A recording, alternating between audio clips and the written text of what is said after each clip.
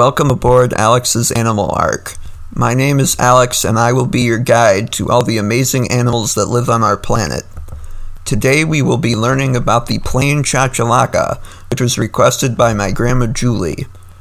To start with, plain chachalacas are a medium-sized pheasant-shaped bird. They can reach 19 to 23 inches in length. Males can weigh between 16.5 ounces to 28 ounces, and females can weigh 15.5 ounces to 24.9 ounces. Plain chachalacas can live up to 8 years in the wild. Their head and neck are grayish in color. Their head is very small with a short black bill on the front of it. Their neck is very long with a bare patch of skin that turns red during the mating season. Their body and wings are a dull olive brown color. They have a light brownish-yellow underbelly. Their tail is blackish with a green gloss and a buff white tip. The skin around their eyes and legs are dull gray. Their legs are very similar to a turkey's legs and are very long. And now it's time for some facts about plain chachalaca habitat. Plain chachalacas live in scrubby forests and brushlands near sources of water. They can be found in the United States in the lower Rio Grande Valley of Texas. They are also found farther south on the eastern coast of Mexico, Yucatan Peninsula, Belize, northern Guatemala, northern Honduras, northern Nicaragua, and northern Costa Rica on the Coya Peninsula. And now it's time for some plain chachalaca behavior facts. Plain chachalacas are diurnal, which means they're active in the morning and the evening when it's cool. They mostly eat berries, buds, leaves, and flowers, but will also eat insects if given the chance.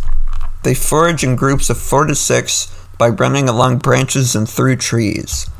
Plain chachalacas like to select the ripest fruit, so they often end up in precarious positions on thin branches, and will also often end up upside down. They're usually found in groups of up to 15. During the day, pairs or groups will roost in the same tree, generally facing the same direction. Breeding occurs during the early wet season, after which the female will build a nest in limbs or crooks of trees 4 to 15 feet off the ground, but it could be as high as 35 feet. The nest is a flat platform made of sticks and other materials with a depression in the center. The female will lay 2 to 4 eggs that are creamy white in color. Incubation of the eggs lasts 25 days, and only the female incubates the eggs. After hatching, both parents care for the chicks by regurgitating food into their mouths. Chicks can flutter short distances a few days after hatching and drying off. At about 2 to 3 weeks, chicks can fly up into brush and will be fully grown a few weeks later. And now it's time for some plain chachalaca fun facts. Did you know that plain chachalacas are related to quail, grouse, turkeys, and pheasants? The plain chachalaca is also called the Mexican tree pheasant. Plain chachalacas can fly, but they can't sustain it for very long. They have a very distinct call, which I will play for you in a few seconds. This clip was recorded by Alfonso Auerbach in Honduras. I found it on www.zenocanto.org, which has recordings of many different birds. Feel free to check it out.